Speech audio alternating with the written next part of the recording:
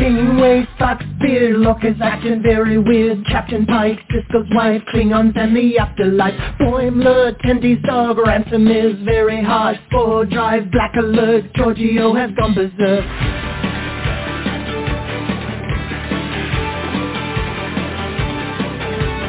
Teacher Batleth, Edward is an idiot. Spock is dead, Worf is wed, Chekhov's wearing red.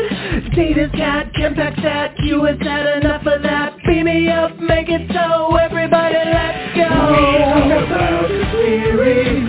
You can join us live by picking up your phone now. We talk about the series. We're coming to you on your streaming services now. We talk about the series. Comic books and games, we go beyond the show now. We talk about the series. Come and join us as we sit and chat and we go on and on and on and on. Well, good evening, Trekkies and Trekkers around the globe. It is Thursday, June 1st, 2023. It is 7:30 p.m. Eastern Daylight Savings Time. That means we are live. Our phone number here is 646-668-2433. So let your fingers do the walking and call Trek Talking.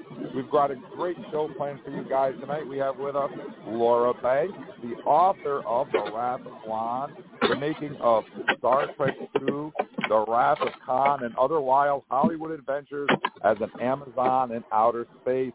And she'll be with us live to take your call. So you want to get to dial her right now so you can talk to her live. Welcome to episode 533. We have 124,658 downloads of the podcast as of right now, which is really, really awesome. I'm hearing some back noise. Can you guys hear that? Yeah. I don't know where it's I'm on mute, dude, so I'm not sure what that is. Yep. There we go. Now it's gone. It's gone. It's gone. That's the problem with doing live shows, guys. You get stuff like that from time to time. Anyways, I'm your most excellent host, and I'm up here in Vermont. And with me, as usual, is Eric. Eric's out in Portland. How you doing tonight, Eric? I am doing quite well, Jim. It is a beautiful day here in Portland, and I've just read this book, which was really a joy to read, and so I'm very excited to have Laura on the show and to be able to talk to her today. So, yeah, and I'm digging it. You know what's odd? I read the book as well, so I'm kind of excited to talk to her about it. No yes, way. Believe it or not, I did. So, very cool. That's pretty cool. And we also have with us from Portland, Paul. How you doing tonight, Paul? Hey, Uncle Jim, I'm doing well. I'm doing good. A lot of stuff got done this week. So it's been kind of, I don't know about everyone else, but I feel like May was just hurtling along at like warp 9. It's just crazy fast. So I can't believe it's June 1st, but it was a productive month. So there you go. It's not only is it June 1st, but it's my birthday as well. So this is my birthday bash. So way to keep it on the QT, man. That's very... Now the whole world knows, Jim. I know. Tell me about it. The show very rarely does it actually fall on my birthday, but this year it did, so that's pretty cool. And I decided to talk to Laura about Star Trek II on my birthday, so that I can do that because it's my show. And last but not least, I want to introduce Charles, and Charles is out in Las Vegas. How you doing tonight, Charles? I'm doing good. Haven't read the book, but let's see if I want to read the book. We're doing pretty good out here. Do.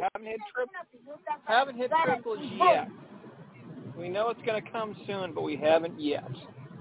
Necesitas una pelota. What is that? Hello? Me. I'm not sure. That's really odd. odd. Charles. All right. A little background noise there. We're all good. A little background noise. That's all right. All right, Eric. Well, why don't we do our fan shout-outs and get the show started? All right. Well, we always like to give a big shout-out to our fans who support the podcast right at the top of the show here. And our very first fan shout-out goes out to, in a little area just across the pond we like to say hello to from time to time. Andy Tate is saying hello from Castleford, West Yorkshire, in the UK. And Andy sends us a little Union Jack flag emoji, which I think is, I just love that flag. It's such a cool looking flag. Andy, thank you so much for supporting us over there in the UK and for telling all your friends about Trek Talking. Let's spread the word. Also saying hello this week and sending out a big shout out to Dave Clark. Dave Clark is saying hello to us from Canberra, Australia. That's right, down under. Dave, wow, I cannot wait to visit your continent one of these days. Never been there, but thank you so much for supporting our podcast down there in Australia.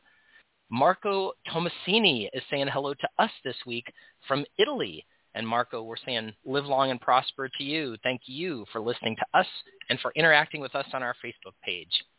Also, Freak de Costa is saying hello from North Brabant in the Netherlands. The Netherlands is one of those countries that I love to talk about because it's all mostly below sea level, which just fascinates me. So one of these days I will visit that country and I will check it out firsthand. Freak de Costa, thank you so much for saying hello to us. And Charles, I think you'd probably like to bring it back to, well, sort of your part of the country. Well, Florida. Let's start off with Roberto Nito from Santo Domingo, Pueblo, New Mexico. Welcome, Roberto. Top fan Joshua Ray Martinez from Texas.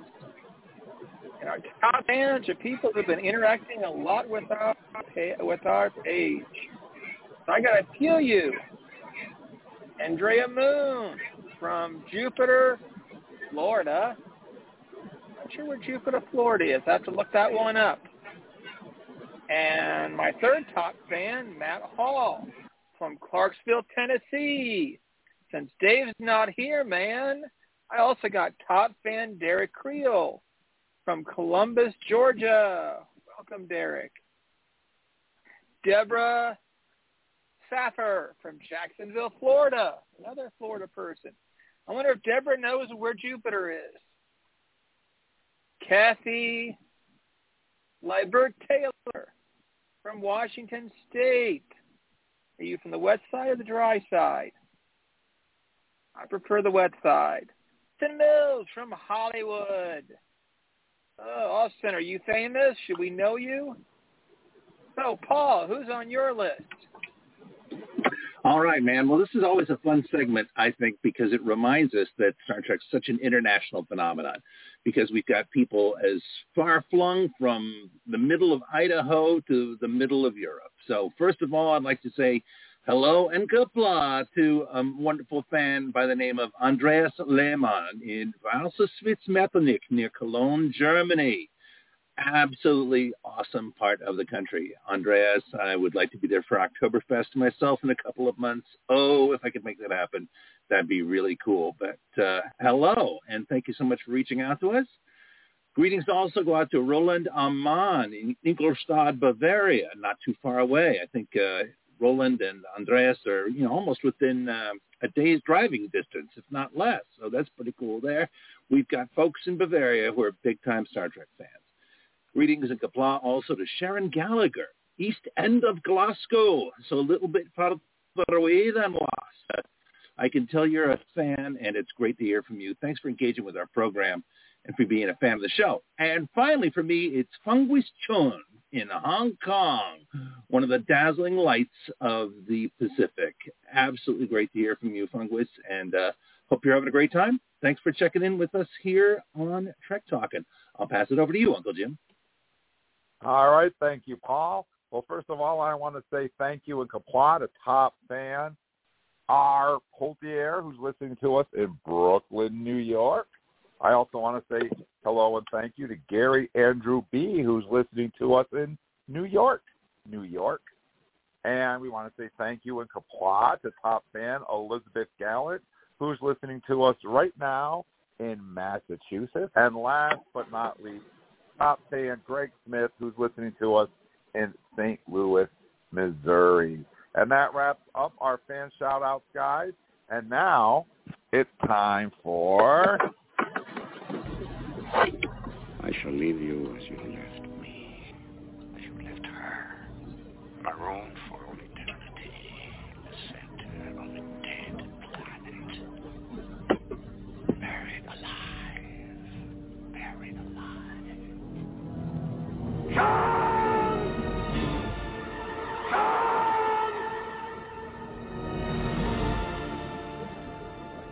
And of course, that's from the awesome Star Trek II: The Wrath of Khan, because we have with us live on the line Laura Banks. How you doing tonight, Laura? Oh, I am just having the time of my life over here listening to all these shout-outs all over the country and then hearing Khan come on and scare everybody. Yeah, we have a lot of followers on our Facebook page, and we always ask them to drop us a line, tell us where they're listening from, and then we give them a shout-out. So your new book... Jupiter is just due north of Miami, by the way. Jupiter is north of Miami. Oh, that's right. I read in your book that you're living in Florida, correct? Mm-hmm. Well, I used to hide out in Florida. At the end of my book there when I was writing, I said I was hiding out because that's what it felt like.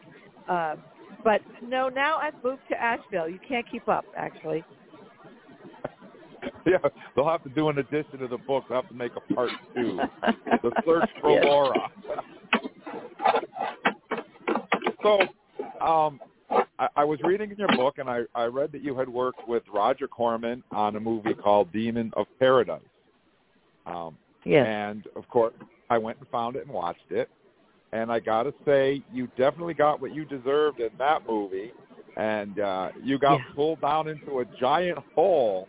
And I noticed through your book that you have an issue with the word hole, and you mentioned it several times in the book. So what is that all about? Oh, gosh. I wish I knew. You know, there are parts of my brain that not only does no one know, but I don't know. There's something dark about it. There's something, you fall into a hole, or you get a hole in your shirt. It's just dark and wrong. And getting pulled down into a hole in the floor by a giant demon creature. Yes, that's not good yes. either. That's what did it. And I also read in your book something that interested me is that you actually worked with Whoopi Goldberg before she was actually Whoopi Goldberg. Well, she was always Whoopi Goldberg, but before we knew her on Star Trek. Yes, this is one of my favorite stories in The Wrath of Blonde. I talk about how when I first moved to San Diego and didn't know anyone and answered an ad for an improv troupe that was forming, that I found myself face-to-face with Whoopi Goldberg in this troupe before she was discovered, a few years before it really started to take off, 1979. And years later, I had a great time with her then. We did improv, and she fought to keep me in the troupe. And she was so talented that all you could do was stand back and just support her on stage because she was so talented at what she did.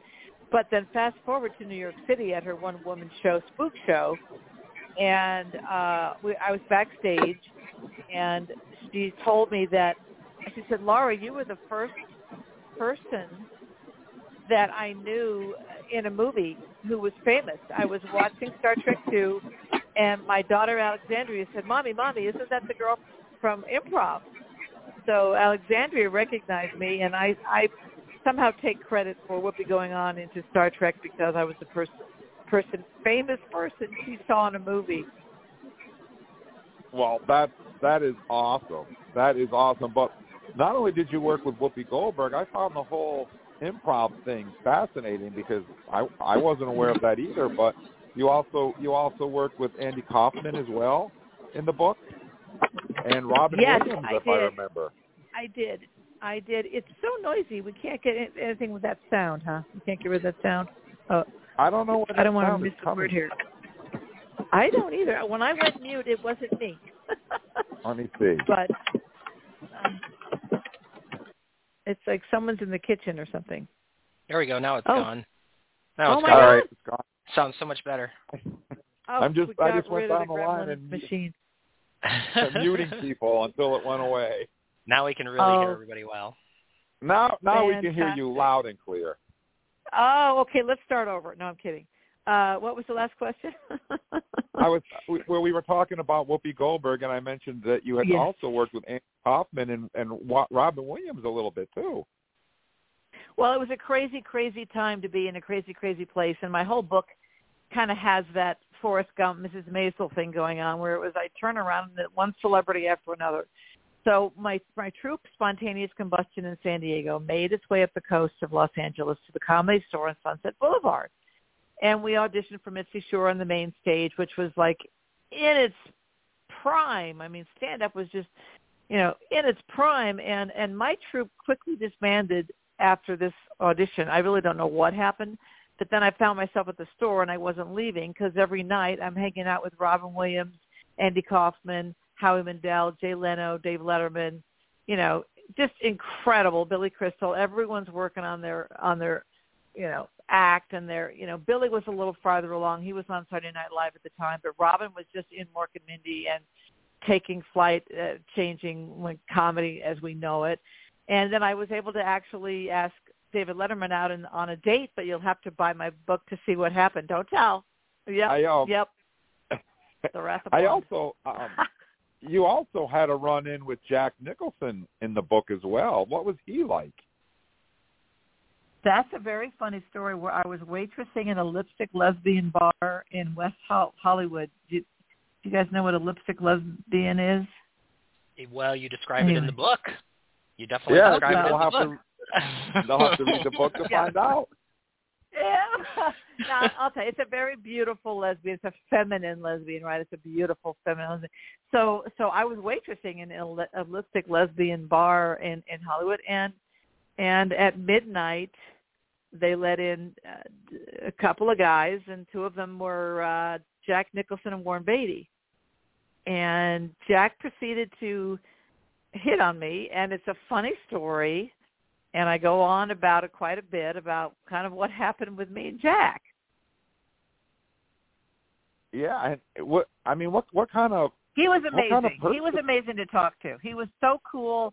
I was an actress, new to Hollywood. I was like, what's it like being an actor in Hollywood? He's like, oh, well, I only came here to look at movie stars. I never thought I'd be one. And then I said, well, what's your greatest challenge as an actor? And, he goes, well, I guess it's someone who can't play up to the level I play in a scene. And at first I'm kind of thinking that's kind of arrogant, but then when you really give it some thought, Nicholson can get away with saying that because he's so extraordinary on camera. I was later able to ask Richard Dreyfuss the same question at GalaxyCon in October in the green room having dinner with Richard Dreyfuss. I said, Jack Nicholson said that his disappointment is with an actor in a scene that can't play at his level. Do you agree? And Dreyfuss said, I hear what he's saying. He goes, but my answer is different. He goes, my answer is I will bring that person up. I will, bring that person up, And I thought, what a better answer. Wow.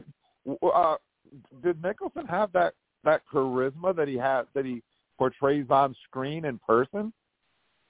Oh, the thing about movie stars, and I've, met a few of them, and always for some reason around celebrities, from Ben Affleck in a green room with an incident with him to Shatner to all the cast of Star Trek I've toured with and hung out with Jimmy and George and Nichelle. And these were like people that in my prime when the movie first came out I was traveling with. Nicholson was a league of his own where I believe there's a certain energy field coming off of supernova people like that. Shatner has it as well. There aren't that many that have it. I don't know if it's an energy field or a focus that they have or an intensity that they have. How do you describe it? But it's like a powerful force of air coming at you, You lose your breath, and part of it maybe is how familiar they are to you from all the years of seeing them in movies, or what it is. But it's unbelievable when you experience ongoing connection to superstars. They really are. You got to be cool, Wow. It's like it's easy to be nervous, but you got to be cool because they're just people, right?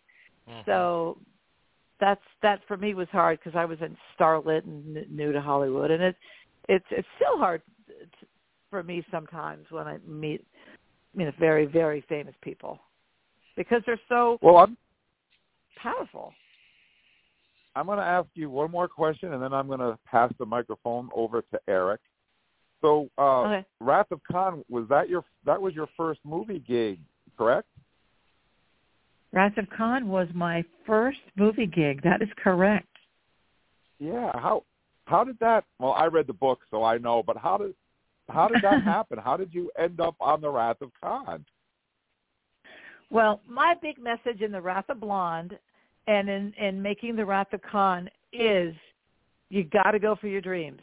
You got to risk failure. You got to go. You got to go do. You can't lollygag or kind of half-ass it. You got to go for it, and that's what I had done. I'd risked everything, moved to L.A. from Kansas City with $500 to my name and not knowing anyone, and I kept looking at Dramalog magazine for any kind of break because I didn't have any inside track or nepotism. I didn't go to a Yale or one of these. I had, just luck if I were to get a break. And sure enough, there was an ad in the back of this casting magazine in Los Angeles that was literally me. It was my measurements, my height, my hair color, my everything. And I called Central Casting, which was the advertiser. I said, "This is me, guys." They didn't put the name of the major motion. They said major motion picture, right? They didn't say what the picture was.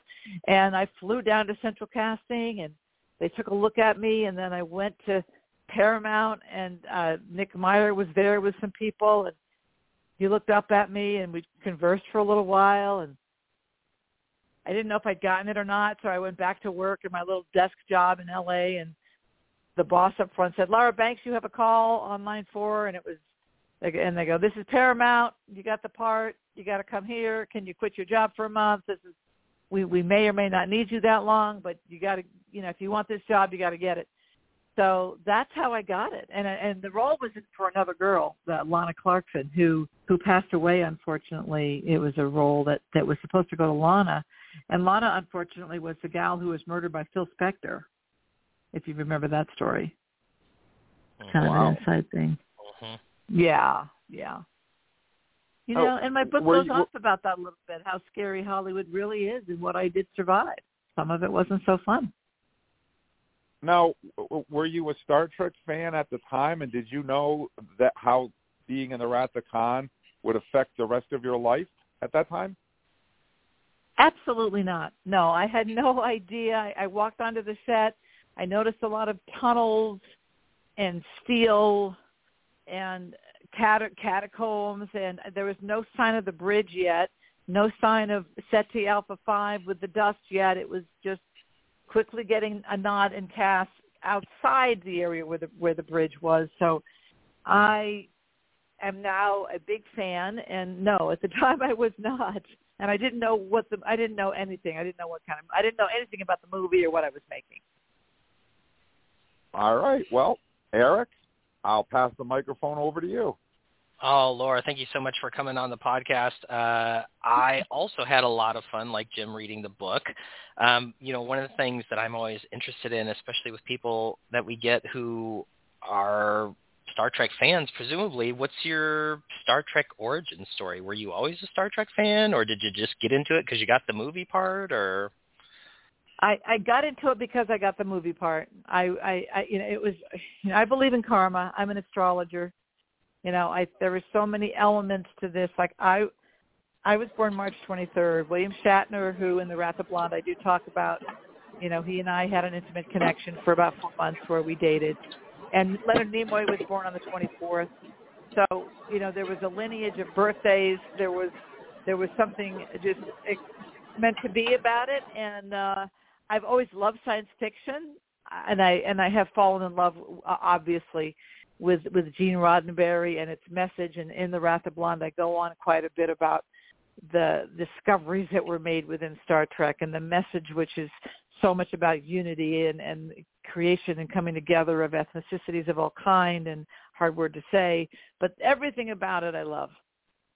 Yeah, and related to that, there's one quote that you had in the book that I thought was particularly interesting because I think that I sort of follow the same philosophy in a lot of ways, and I think a lot of people maybe follow the same philosophy, whether they're conscious to it or not. But you said, I create what I focus on. And the idea is, in the context was that, you know, if you can control your thoughts and you can sort of, you know, live in create the world that you want to see, so to speak, it will start to form around you. And I think that's a really cool idea. I'm so glad you're bringing that up. Trek Talk, TrekMovie.com, you're Trek Talker. TrekMovie.com gave me a great review, except that he didn't understand that part. He said, I don't believe, you know, what is this with her saying here? If you think a happy thought, you can be happy. Well, obviously that sounds naive, but when you put it the way you put it, absolutely, that is it. What you focus on expands. What you think about all the time is what you will get. If you're thinking negative thoughts, you're going to get more of that. The brain is a trickster. It's not your friend. You have to be doing a constant interruptus because it will be frightened. That somehow the mechanism of the brain is survival, which means everything needs to look scary. So you have to constantly be giving yourself pep talks, and when you feel bad, feel the feeling. But how I describe it is just don't linger in it, right? Have the feeling. Mm-hmm. Obviously, you're mourning something. My father passed away last November. I'm going to mourn that for a long time. But that's different than just sort of constantly woe is me or seeing myself as a victim. That's the worst thing. You can't see yourself as a victim. Mm-hmm. Yeah, absolutely. Now, one of the things that you do bring up not really relative to that, but sort of adjacent to it that I think I don't think it comes across in the book. I think it comes across the way that you intended, which is, you know, Hollywood relies a lot on the breaks and on what you're willing to do and stuff. And there are a lot of great little anecdotes that you give in the book about times that you chose to do the thing, times that you didn't choose to do the thing, whatever it was, and all in the name of kind of like trying to find your way towards achieving this dream that you had of, I mean, because honestly, that you sort of describe in the book, am I correct that, I mean, you wanted to be a movie star, right? I wanted to be a movie star since I was a child. I was fascinated with movie making. I wanted to be kissed and a leading lady, and I wanted to get inside the TV. You know, Andy Kaufman, the great late Andy Kaufman, would call the inside of the TV Dutyville. You know, and I wanted to get inside that place where these pretty people lived and pretty people got kissed and wore nice clothing and drank lovely drinks, and so that's what I went there for. And my mother had a fascination with it, and it was just ingrained in my brain that I wanted that. And it, you know what, and it didn't work out, and that's okay. A lot of times I'll say, fail. It's okay. Look, you know, and now they're looking at my book for a movie. Do you know what I'm saying? So I can't tell you how many times I've failed, and I can't tell you how I wouldn't have it any other way, because you're going to fail being an accountant maybe, or you're going to fail touring the world selling surfboards. You know, then you might as well be doing what you like doing. You know, so you know, if you, I could have, you know, failed as a jazzercise instructor at a local mall, but you know, and instead I chose to be a writer in Don't Cry for Me, Argentina, because I went from starring in some pretty crummy B films after that with Roger Corman, who's kind of a big deal, but really not making it in the world of film of acting. But I did get in Screen Actors Guild. I did have top billing in a SAG feature Retreads with Michael Rooker from Marvel, and had a TV series on the Sci-Fi Network where I interviewed Carl Sagan, toured the country introducing Gene Roddenberry, which is a classic story where I was on a cruise ship and I asked Gene Roddenberry to stand up and take a bow when he was in a wheelchair.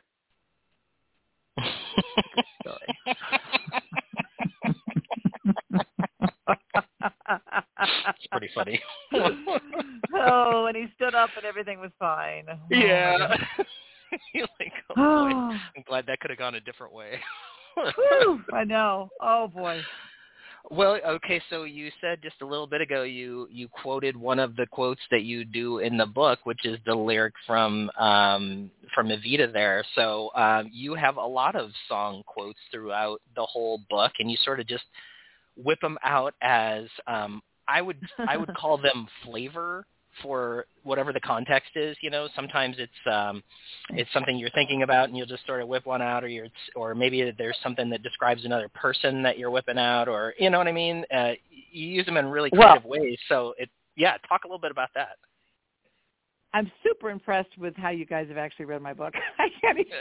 This is just so great. Not that people haven't, I mean, and yet they haven't. You know what I'm saying? So,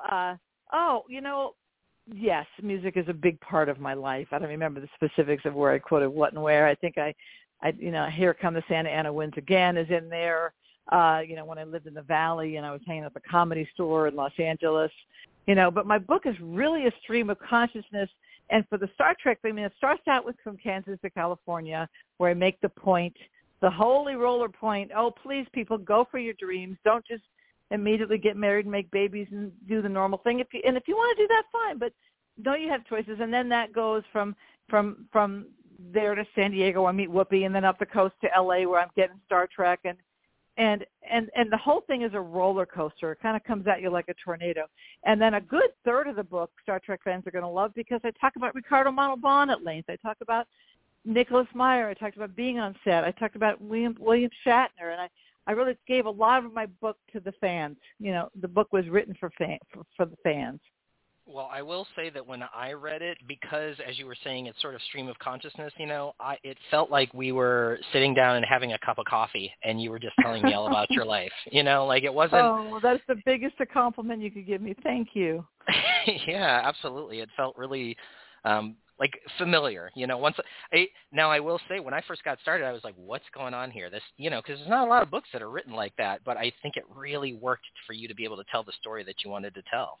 Thank you. And I'm getting that a lot, that people just feel like I'm, shooting the bull with them. And it's because I am a performer. So my background is a stand-up comic. And I think my other three books I've written, with another woman, two of the books were with another stand-up comedian. When you're a comic, I think you're writing and you're used to talking to people on stage. As I'm writing, I'm thinking, I'm hearing it. You know what I mean? Like you're my audience. And if I was a comic, I'm relating to my audience immediately. There's no wall there, So I think comics have an advantage when it comes to that kind of writing. Mm-hmm. In the comic world, were you mostly a person who would write material, or did you also work on improv type stuff, or? I passed at the two major clubs in New York City, which is one of my other claims to fame, the Comedy Cellar and the Improvisation. And it took me years to just get a good, strong 7-minute set and do that. And then I became a middle act on the road. Never really appealed to me to do set-up punchline and remember my act as much as it did to connect with people in the audience and find the moment and find the humor that was between us in that moment, which is what Robin did. And my first love and passion is improvisation. And we're putting together a show here in Asheville August 31st, which will feature me, and I'm going to be signing autographs, and we're going to have an improv sketch show that I'll be a part of. So I'm still performing improv comedy, and I think everybody should take an improv class because it's just so wonderful for the mind. And stand-up, I don't think I was as talented maybe as I could have been. In my book, I talk about sometimes how a woman gives up her career to kind of sideline herself to a relationship or a man, and I repeatedly did that. And at that point in my career in '79, if I'd stayed true to my stand-up, I don't know. It could have gone. I could have been a contender. No, I don't know. I mean, I kept putting relationships before my career on a number of occasions, and I'm sort of shocked. I'm back touring again and signing autographs with fans. I haven't done it for years, and then I have this book now, and it's being considered for something for Netflix. So it's like, wow. You never know. You can't give up ever. I'm not a young person, but you just got to keep going. Well, and you know what's not going to create those opportunities? Negative thoughts or bringing yourself down. Right. And so, you can only possibly create those opportunities if you do the opposite. And I will say my dear friend Bill, William Shatner, he's the one that got me into these conventions this last round, and I did a nice 30-minute interview of him on my podcast. I believe he is the epitome of never stopping and of always be creating, and he calls it the next chapter, always be inventing, reinventing, and then you die. You know what I mean? Like, you're either doing that or you're dead. He is my role model for what it is to be alive. That's awesome. All right, well, before I personally let you go, we're going to go lightning round here. So I have 3 of your favorites that I've pulled from the book, and I would love for you to just give us a little bit of flavor on each one of those, if you don't mind. Does that sound like fun? Let's jump in. All right, here we go. Potato chips. Always, forever, blissful, heavenly food. Was this always a thing? Like when you were a kid, too? Oh, my gosh. I used to dip them in mayonnaise. I don't know how I'm like not enormous. I love anything with salt on it, anything to do with dipping like the French do, by the way. And I don't know. It's the crunch. I gnash my teeth at night while I'm sleeping. I think it's that feeling. And then, of course, the salt, which is so bad for you, but so good. Are all potato chips created equal, or are you like a Lay's gal versus a Ruffles gal, or what are you? Oh, gosh, probably just your classic Lay's potato chip. Right on. All right, number two. Yeah. Number two, Chris Pine. Somebody get him on the phone for me, please. Come on, I dated one Captain Kirk. It's time to date another. He's probably into older women. I mean, that man, he just needs to lay down with me. I'm just saying, a little time together, a little conversation with our clothes off. I mean, over coffee, where we could look into each other's blue eyes and pass out. Yeah, kill each other. Pretty much pass out. Things. Just pass out. Oh my God, I love it. I'm gonna manifest him. I'm gonna. Oh boy. Yeah, I'm Mrs. Chris Pine. You can just call me Mrs. Pine. I love it. Okay, number three, Blade Runner.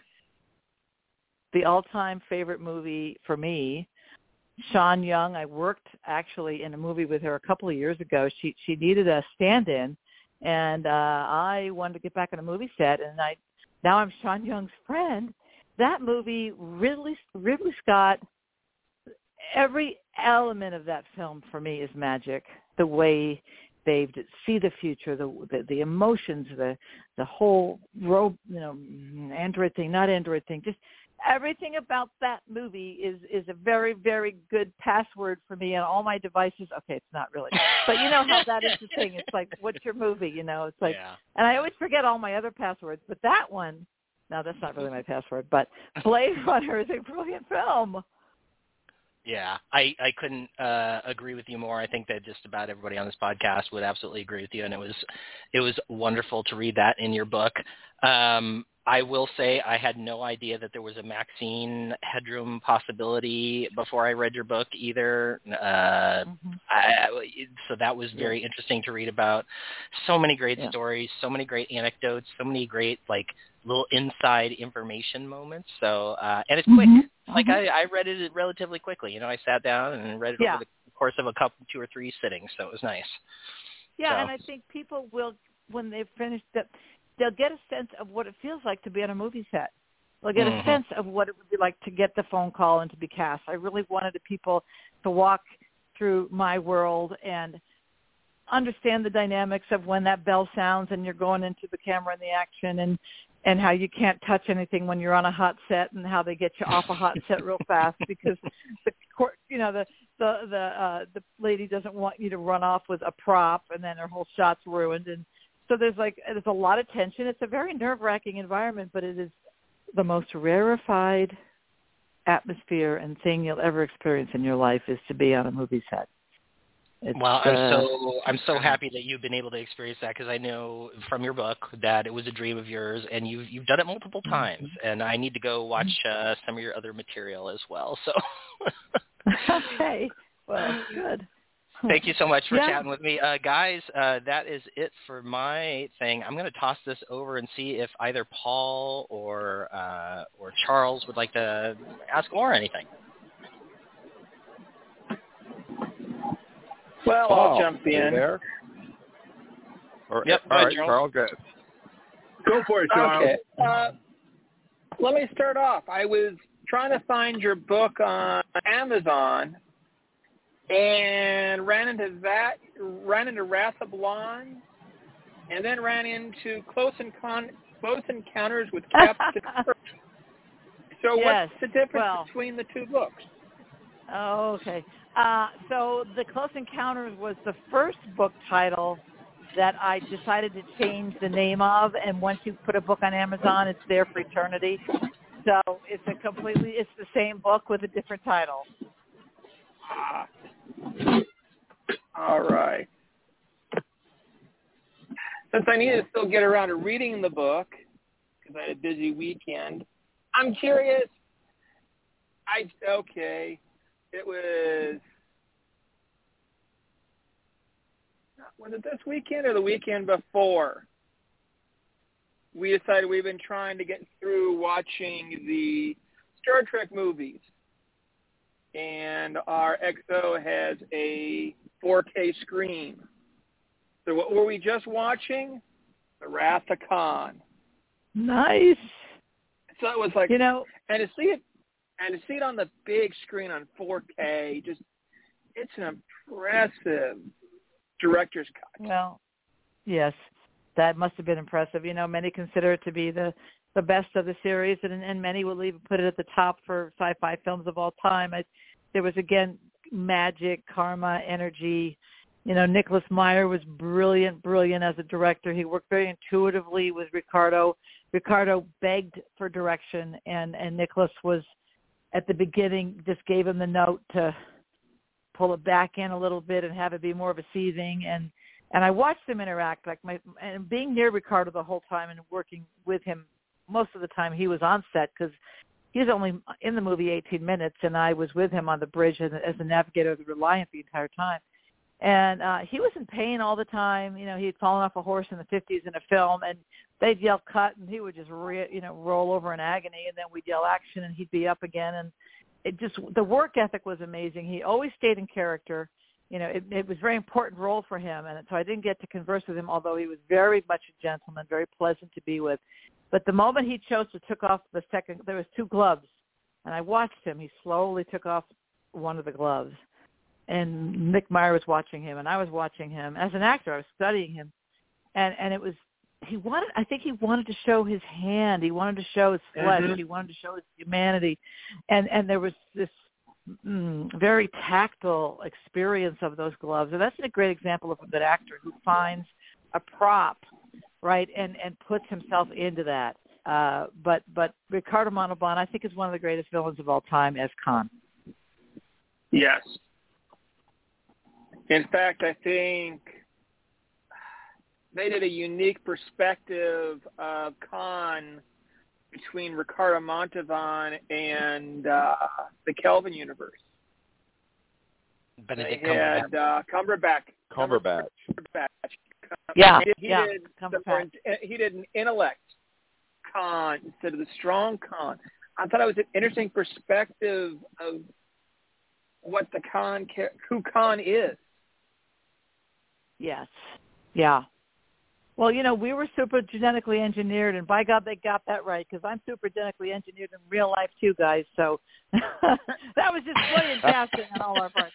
Actually, all of the people in the Reliant and his crew that had been left on Teddy Alpha 5 for dead. Thank you very much. The guys had to be over 6'1", and the women had to be over 5'10", and at the time I was 5'11". So we were just these enormous people, and every day they kept eliminating some of the cast members to go home and thank you and go home, and until it got down to me and Nancy Rogers and a few of the guys. And I knew that was starting to get pretty thrilling when they said, all right, Laura Banks, we need you on set, and I'm following the second AD, and we get on the bridge, and now I really get what's happening, right? I'm like, oh, my God. And then he points to the navigator seat, and he's like, have a seat. I'm like, okay. So I sit down at the navigator seat, and I'm petrified. I'm like, the camera is enormous. It's right in my face. You know, I couldn't breathe. You know, and I have one line, course plot to intercept Enterprise. Ready, sir. Now, that line, because of the budget, was not given to me. And I remember the day they were trying to figure it out if they could afford to give me the line, but they were so cutting corners, so tight. But it you know, I was a navigator, and the script had said navigator, and there was the line, and they did it in voiceover. So that really was me, you know. And then we didn't get credit, and Joaquin didn't get credit either. It was kind of some odd things around all of that I'm not thrilled with, but you know, it went on to be a part of the Star Trek family is more than worth any of it. Well, it was great that you were able to make it to set. Well, your book's on order on Amazon for Kindle. Yeah. any other movies that really were memorable, that were special to you, that you did? Absolutely not. No, really. No. Well, so let's put it this way. I'm more proud of my authoring and becoming a USA Today best-selling author.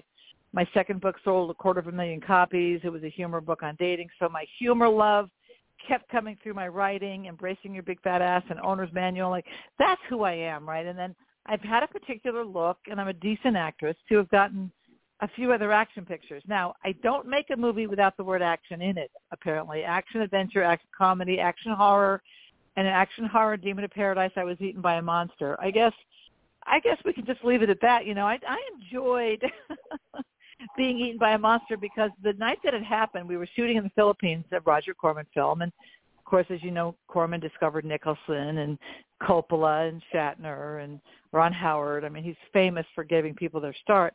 I imagined all the actresses before me, like Fay Wray and Godzilla, you know, like I'm putting on my eye makeup and I'm ready to jump in the hole. And I'm thinking, oh my gosh, all these other famous actresses that were devoured by monsters, and now I'm making it into that world of Guinness whatevers, you know. Sounds like a lot of fun. Well, let me pass over to Paul and see what kind of question Paul has. All right. Thanks, Charles. Mrs. Chris Pine, it is a delight to finally get to meet you. This is fantastic. Chris, where are you? Come to me. Chris. I know that he keeps you very busy, and it's difficult to get out of the house, right? You know, when you're married to Chris Pine, what are you going to do? Nothing like an imaginary boyfriend to keep you from getting out of bed in the morning. Exactly. We understand here at Trek Talking, so don't worry. But it is great to get a chance to meet you, Laura Banks, and thanks for making time to chat with us crazy people here today. Now, don't hold it against me, but embarrassingly, I have not been able to read this book this week. I was planning to, but things got crazy, as they tend to do in the world. You. Just How crazy. dare you? It's embarrassing. But talking to these other knuckleheads that we work with here, it kind of feels like I already have. I mean, there's so much stuff that they've shared about the different things that are on here. But I want to ask you, right? I mean, at this point, I know that as memory serves, the first Star Trek came out, it wasn't like a colossal, super big hit. Right? A lot of people felt that it, like, you know, kind of missed the mark. It was different. It was, some people would say it was dull, right? And so here you are making a sequel that in a lot of ways is like kind of rebooting everything, right? And now, as we've all been saying, it's like this movie's considered like one of the great sci-fi classics. I mean, I think just about everybody will tell you, oh yeah, best Star Trek movie ever. I mean, it's really rare that somebody will get cantankerous about it, but a lot of people really think that it is. So when you're making the movie at the time, did you have a sense that, wow, we're part of something that's going to really change things? Or how did it feel just at the moment in terms of what it felt like it was going to turn into? Was there a sense that it was going to be something special? Or tell me what that felt like. Well, Paul, I knew I was in the face of excellence as far as acting, having studied acting since my mid-teens and witnessing Ricardo. So I knew there was something stunning going on here with his work. And as a craftsman and an artist, that piece was quite clear. I had no idea it was going to be one of the best sci-fis in many people's books in Star Trek World and Beyond. No, I had no idea. You know, you're just in survival mode up there. You know, I report to work about 6 a.m. You know, I wouldn't get into makeup because there was no makeup. They put dirt in my face, and then Nancy and I would sneak some makeup on. But we had a trailer, and it goes from boring to thrilling. Like 1 minute you're sitting in the trailer, 6 hours later you're still sitting in your trailer, and then you finally get a call to go on set, and then everything speeds up, time speeds up, everybody's on purpose, everybody's got to get the shot. You've got fire marshals on set, you've got stunt doubles that are reviewing the situation, you're giving your marks, and you've got to hit it. You're just petrified. So mostly and Penelope Cruz, I quote her in my book saying the same thing, what's it like being on a movie set? She said it's frightening.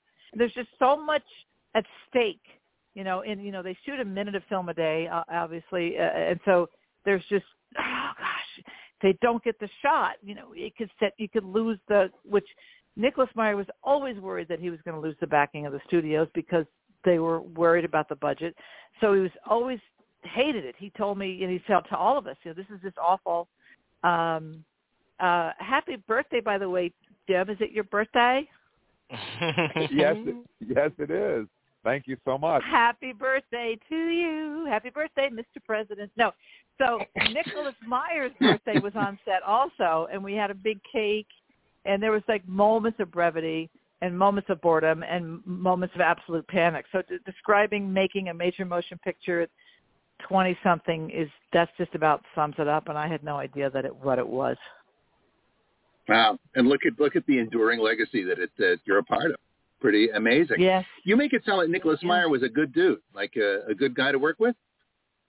Extremely good dude. A very thoughtful director, very intuitive. I felt that Ricardo and Nicholas were always working together to find a moment. I wanted in the inner circle. I wanted him to look at me and give me direction. And I had a chance. We were hanging out. I went, "Thank you, Nick, for putting me in this role. I guess I had the look you needed and wanted." He goes, "No, it was your acting." He goes, "Yeah, but it was your acting." And I was like, "What are you talking about?" He goes, "I watched you." He goes, "When there was a scene, and in my book, I do talk about creating an inner life and a dialogue for yourself, even if your background, because you never know who's looking through the lens and what they're seeing." And other projects I haven't talked about, like I worked on a film with Woody Allen, Radio Days, and same thing. I kept getting moved forward in that, and a movie with Shelley Long and Bette Midler. I got all the way to the front. If most extras treat it as just like you work at a deli and you go home, then then there are actors who are extras, and they don't stay extras very long. I was in more than a few films as an extra, whereas. But you learn so much, but you've always got to be emoting when that camera's going. You never know. You just never do. I mean, it's, the great writer William Goldman, his famous quote, right? Nobody knows anything. You can't really predict a thing as far as what's going to happen. So, which is yeah, great. And the highlight of my life at one point was, of course, going to the theaters and seeing myself enormous on the screen in these fight sequences, and then having my stunt double come out. And in The Wrath of Blonde, I talk about how I didn't want to be a stunt double and how they made me stunt doubles in some of my other movies. I almost barely survived. But in 1982, I was in Time magazine. This picture of me with Ricardo and Nancy became the poster for the film. And it was on the poster for a while. And that really, when I called my home family back in Kansas City, when I'm in Time magazine, you can bet my mother ran to the store and bought the magazine. What mom wouldn't? Come on, that's great. That's fantastic. But yeah. Now, one section thing I've heard this mentioned from the guys and from people talking about the book. But I don't know the details. I don't know if you can talk about them if it's too traumatic or whatnot. But it sounds like there was a picture you were shooting overseas. I think it was like one of the Roger Corman movies, and there was like a near fatal experience or something like this. Can you tell us a little bit about that? Yeah, one of my favorite classic films of all time is a movie called Stuntman, with Peter O'Toole, and it's a story of a guy on the lam who gets put in a movie, and they use him as a stunt double, and he can't leave the movie because he's hiding out from the law. And that's almost like it felt like for me. There's a number of times in The Wheels of Fire, which you can watch now on Prime. It's an awful film, though. But I have a good role. I have a lead role. I'm leading armies in the battle. Well, in this scene, I was leading a real Filipino army in the battle. Now, this was a real Filipino army. I had lunch with a little general who explained that they were using a real Filipino army. Well, in the shot where the director's a half a mile away hiding behind a rock sipping lattes, I'm jumping out of an armored personnel carrier yelling, "Men this way," dressed in leather, carrying a machine gun. Well, they all decided to fire off their guns. And I didn't know what was happening. They were shooting up into the air, and I found out later they were getting rid of ammunition that was in their guns so they could order new ammunition. So they were shooting off real ammunition. And I was in shell shock at the Manila Intercontinental Hotel for like 3 days, crying like a lost Disney character.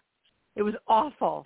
I was literally, I know what shell shock is. That's what happened. Then, another time they light a bridge that I'm running across, and it's on fire, and I kind of barely make it across. And then they're all kind of giggling. I say in the book, what are the qualifiers to star in action pictures overseas?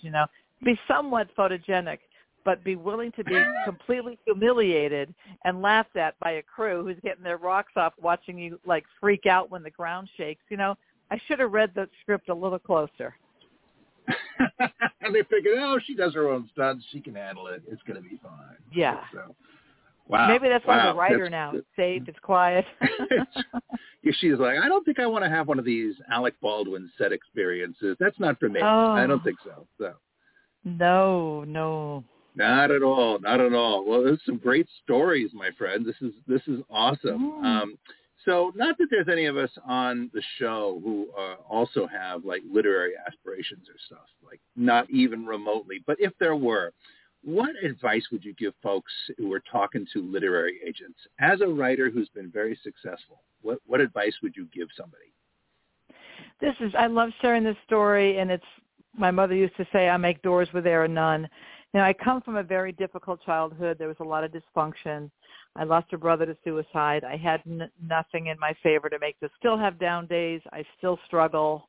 But I when I get focused on something, and I can share with everyone if they want the magic, and the magic goes like this. I couldn't get an agent on my first book, Love Online, which was way ahead of its time about online dating. And decided, all right, well, I'm going to be an author anyway. So I really poorly produced a self-published book. It was awful. The double stitching was crooked and the letters were falling off the page. But then I called myself an author. And then I got local publicity. So anybody can do that. You start going, you build up your war chest of interviews and publicity. And then I made my way on national television with this book of all things. And then I took that reel of appearances and press to an agent, and then they wanted to sign me. I guess now the definition of that would be what's your platform or how many people are following you or, like I just found a young girl here in Asheville who works on creating viral videos that go from 14 to 1 million. Find someone who can do that for you. That would be today's thing. You got to, if build it enough.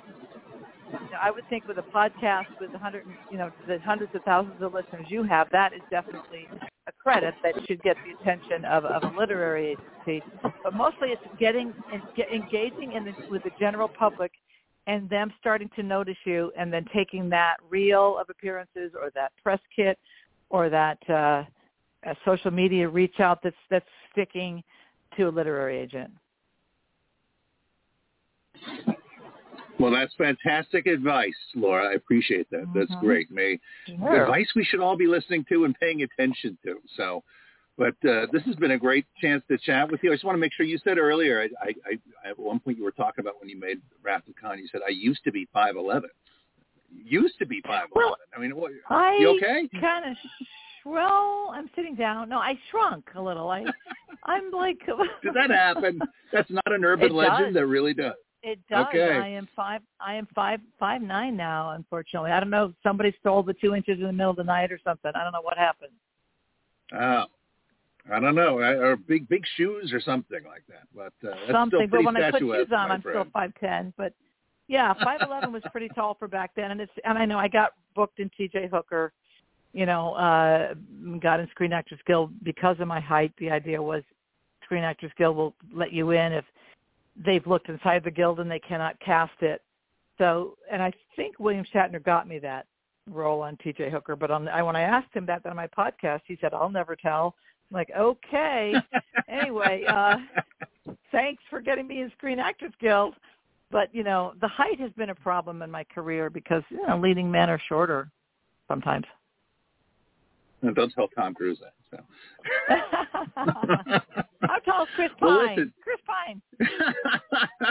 We'll tell Chris Pine to go take care of it. I'm sure he'll be no match. Well, listen, thanks for being such a fantastic guest and for writing such a cool book. I'm excited to finally get a chance to read it, and I suspect a lot of other people will be getting your book as well. I want to be mindful of not hogging your time and pass things back to Uncle Jim. Thanks for chatting with us, Laura. You bet. All right, Laura. Well, you've heard from all of us. We've all had a chance to talk to you, and we really appreciate you taking time out of your busy schedule to come on the show and talk with us. We're We're great fans, and we really appreciate it. So thank you so much. Oh, well, you're welcome, and I'll take my tip from William Shatner, which is shameless self-promotion. The book is The Wrath of Blonde. It is on Amazon, and buy 30, 40, 50 copies and give them away to everybody who works in Walmart. There's a plan right there. Well, I'm hoping that they can find a way to get you up to Ticonderoga in August. Because then I can have you sign a copy of the book for me because I will be there. I would love that. I have, and laurabanks.com is my website, laurabanks.com. Under tour, I'm in, Austin, Atlanta, Raleigh, GalaxyCon, Columbus, GalaxyCon, Las Vegas, Creation Entertainment. So I'm all over the place. Jim, just make it out to one of these other towns. I'll have to do that. So anyways, I just wanted to say your book, I really enjoyed your book. Like Eric said earlier, it was a very quick, very easy read because the chapters are so short and the quotes, you can fly through it real quick. It's really great. Right, but the reviewers are saying that it's also very packed with wallop. It's not a breezy read. It's more like a tornado. You know what I mean? It's like while it's it's a dense. There's a lot that happens, right? And something that I wanted to mention, so that kind of whet the appetite of the listeners to buy the book. But there's quite a few pages, maybe a chapter or two, about your involvement with a certain captain who's not named Pine in the book. And and if the listeners want to find out about that, they're going to have to buy the book and read it for themselves. Yeah, they're going to have to buy the book to read about any captains that may have been in my past. Yes, and there's quite a bit in there about one particular captain who's not named Pine, and it's a great read. So thank you so much, Laura, for coming on Trek Talking and talking with us. We really appreciate it. Thank you so much. My pleasure. Thank you. Good night. Bye-bye. Good night. Bye. Bye. All right, guys. Bye, everybody. All right. That was Laura Banks, the author of Great guest. The Wrath She's so of fun. Blonde. Yeah. Isn't she awesome? Yeah. Yeah, that was fun. And you know what? It's all your fault, Paul. Blaming me, is that the strategy? Yep. You sent me the link. I didn't even know that she had a book out, and you sent me the link, and I tracked her down, and here we are. It happened that easy. You work fast, Jim. You work fast. But it's a really catchy title. I mean, it's one of the titles are strong animals, right? You got a good title. I think it's going to get a lot of attention. It's repeatable, and it's a terrific title. She's really good at that. So it sounds like it's a lot more going on than what might at first blush sound like it's a tell-all or something. That's to get your attention, I think. But she's got like a whole career of really interesting stories in all different strata of Hollywood, which is cool. So really great that she came on. Good work, dude. A lot of great stuff. And it's my birthday, too. Did I mention that? Woo! Yeah. Laura Banks wished me a happy birthday and sang happy birthday to me. What more could you ask for? What more could you ask for? I'll tell you right now. Star Trek birthdays. That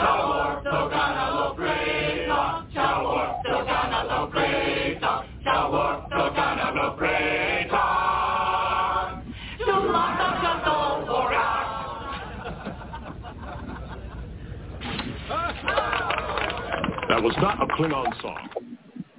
All right, we always do our Star Trek birthdays by starting off with those members of our Star Trek family who sadly enough are no longer with us. And for that, we turn to Eric.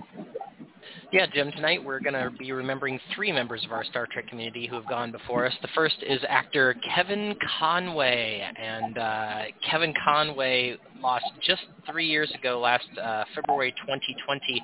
He was the actor who played Kahless in the Next Generation 6th season episode, Rightful Heir. Interestingly, Kevin didn't start his acting career until he was 24 years old. He had worked up until that time as an IBM sales analyst, and then decided that he wanted to start pursuing career, and thank goodness. In 1980, he actually starred as Dr. William Haber alongside Bruce Davidson in the made-for-television movie adaptation of Ursula K. Le Guin's science fiction work, The Lathe of Heaven. Fantastic book if you have not read that. And I think I'll have to check out that made-for-TV movie if I can find it. Conway appeared as himself and the Earl of Hastings in Al Pacino's 1996 documentary, Looking for Richard. He was an actor. He did some directing.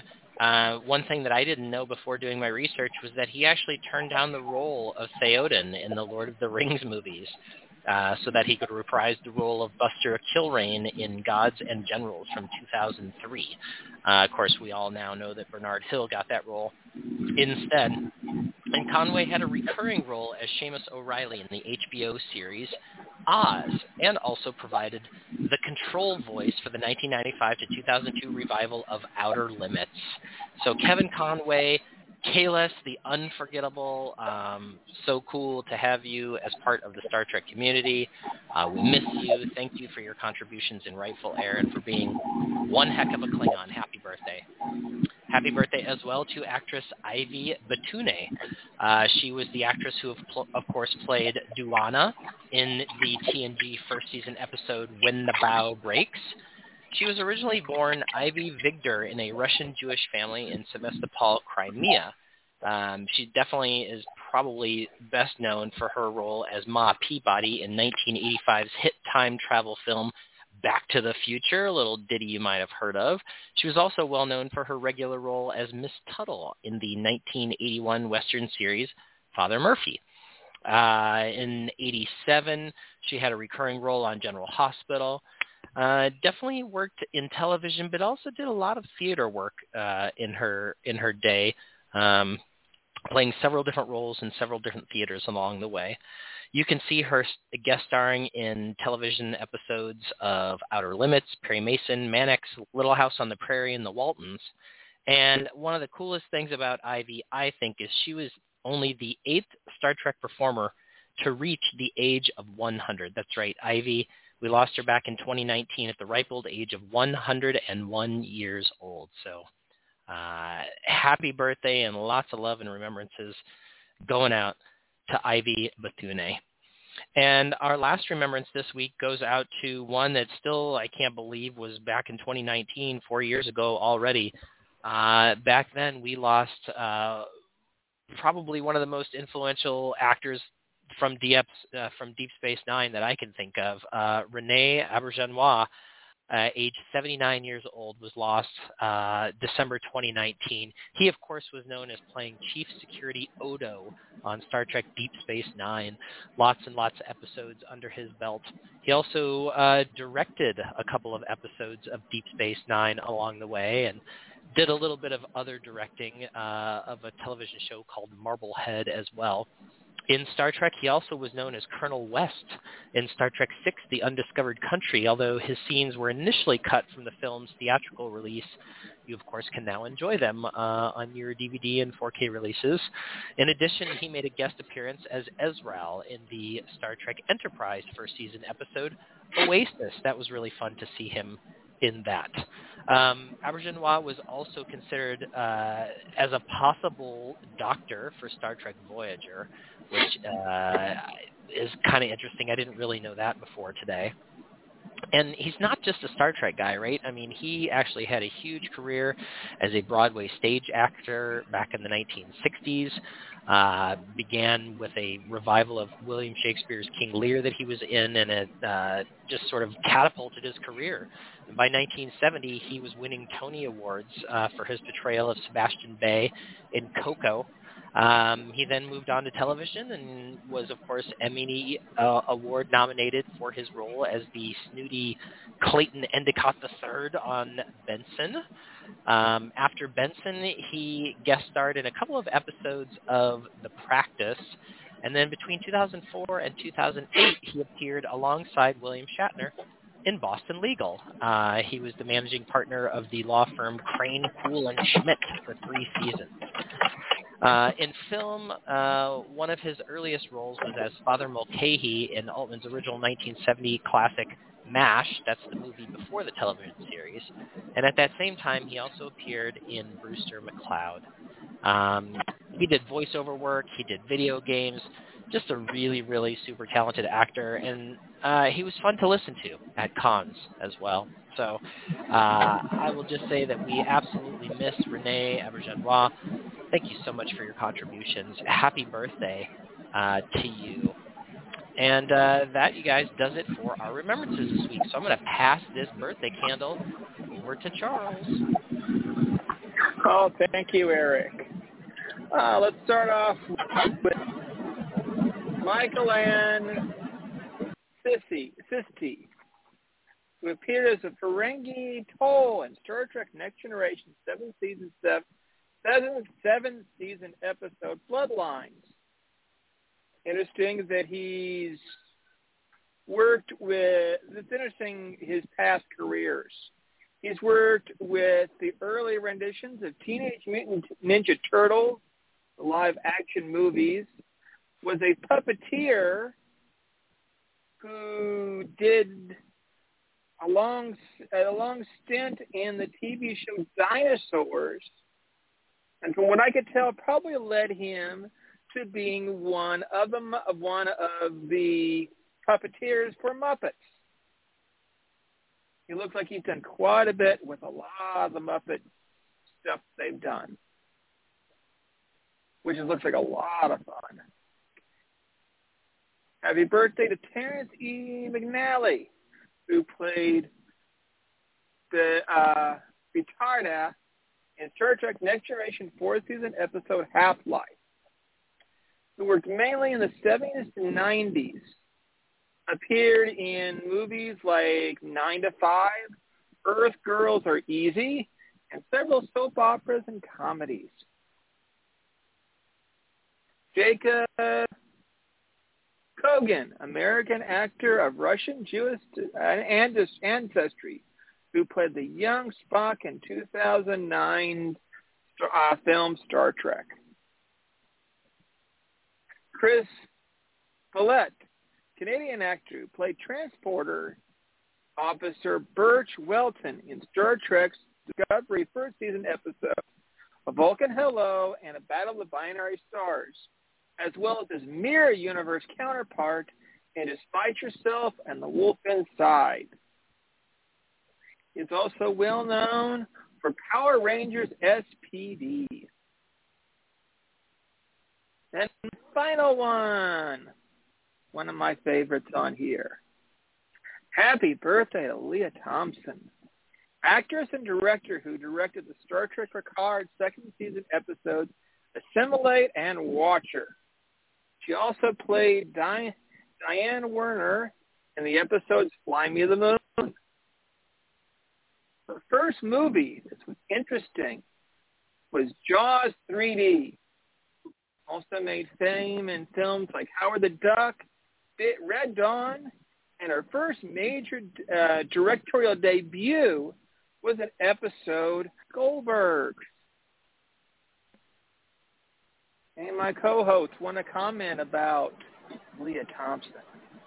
Oh, well, she's amazing, and she was actually just in Portland. She was at the Fan Expo last June, was it? I think. I did see her from afar, but I did not wait for an autograph. But yeah, she's something else. And I had no idea, honestly, that she was a director until that episode of Picard came out, and so that was a nice little education point for me. Definitely. And who could not love Howard the Duck? Come on, it's a classic. Guys, I am a huge Howard the Duck fan. I really am. I love the movies. I love the comics.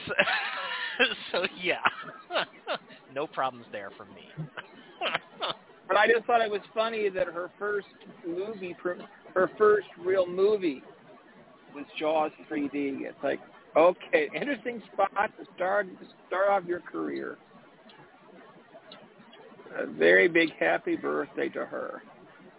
So with that, Paul, who's on your list?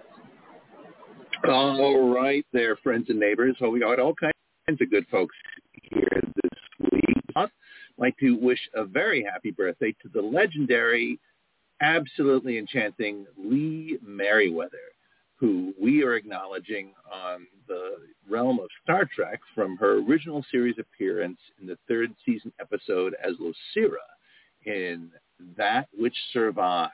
And I think you know the one I'm talking about, right? Where this is a being that somehow is able to minimize herself into a vertical line, but boy, if she comes toward you, I am for you, Mr. Sulu.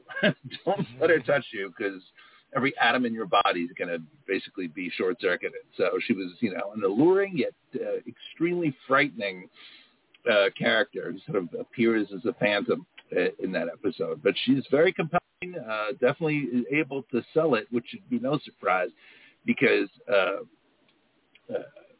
Lee Merriweather's just had been in everything. I mean, she's been so many different things, right? She's one of the great claims to fame in 1966 when they did the Adam West Batman movie.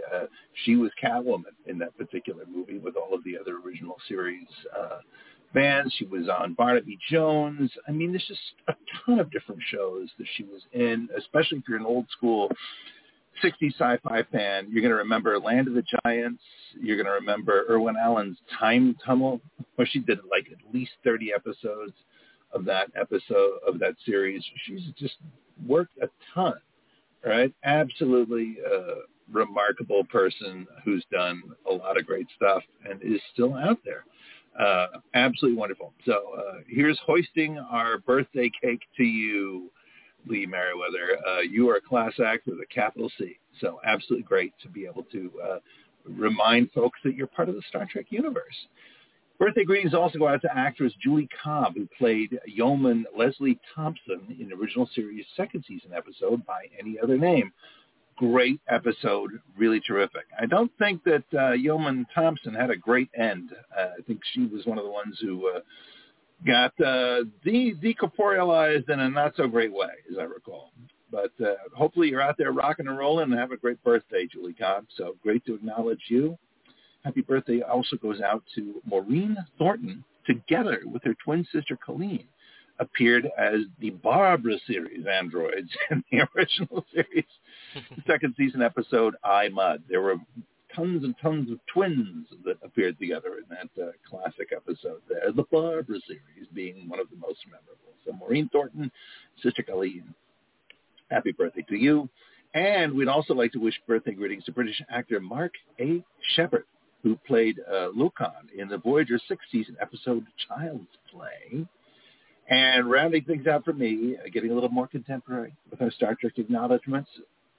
Ron, sir, and happy birthday. You played Vasa in the Strange New Worlds first season episode Spock Amok.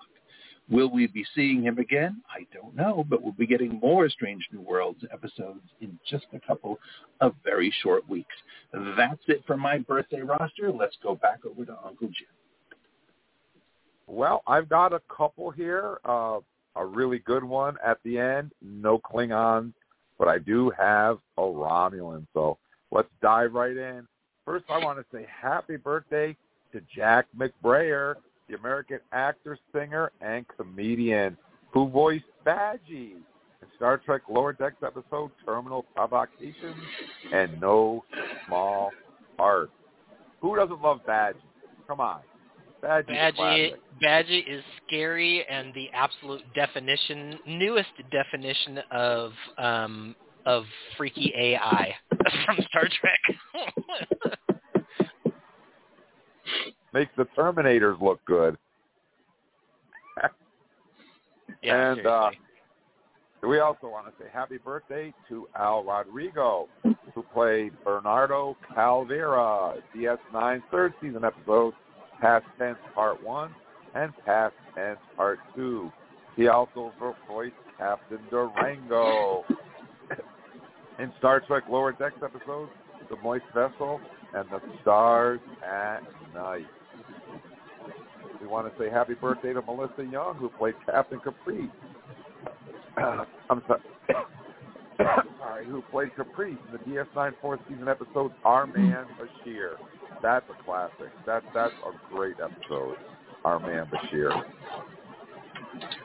And speaking of Bashir, what good would Our Man Bashir be without his man, Chief O'Brien? We want to say happy birthday to Colm Meaney, the Irish actor best recognized to Star Trek fans as Chief Miles O'Brien on TNG and Deep Space Nine. He was Dr. Bashir's bro, his man crush. They hung out together all the time. So happy birthday to Colm Meaney. Well, and don't forget, Jim, now these days, I think Lower Decks has cemented in canon that I believe Chief O'Brien is the most important man in Starfleet, correct? Yes, he even has a statue. Yeah, big one. Yeah, we don't know why, but he has it. So, I mean, what can Chief O'Brien not do? That's the question. He's like I would put him up against Geordi, man. He's got ways. He's got ways of speaking with machines. Well, he learned from Geordi. Well, he did. That's true. Yeah, who apparently learned from Enterprise. Data. I don't know. That's what Picard taught me.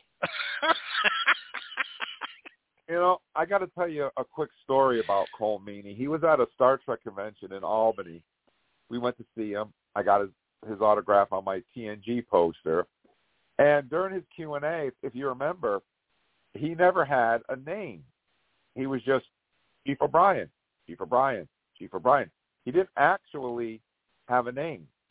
And he shows up at the convention, and he tells us a story that now he has a name. His name is actually Miles O'Brien. And he was pretty excited because he told us that once your character gets a first name, then you got it made and you're not going anywhere. And he was right, because not only did he last TNG, but he moved over to become a regular on DS9. So having a full name is very important if you're going to be on Star Trek. And the last name that I have on my list is awesome for me, and I'm really excited about this one. Not a Klingon, but she was a Romulan in arguably the best Star Trek movie ever made, ever. In fact, my panel at Trek Long Island was sold out for people to come and talk about Star Trek V, The Final Frontier. And we want to say happy birthday to Cynthia Gao, the Chinese-American actress and model who played Caitlin Dar in Star Trek V. And that, my friends, wraps up our Star Trek birthdays. We are going to be back this section that we used to do all the time called Star Trek News. And I've altered it a little bit, shortened it quite a bit so we can fit it into the show. But I think you're going to like it anyways. All of the stories that we're about to talk about, as short as they are, can be found in their entirety and unedited on our Facebook page. So without further ado, we must do this. Priority 1 message from Starfleet coming in on secured channel.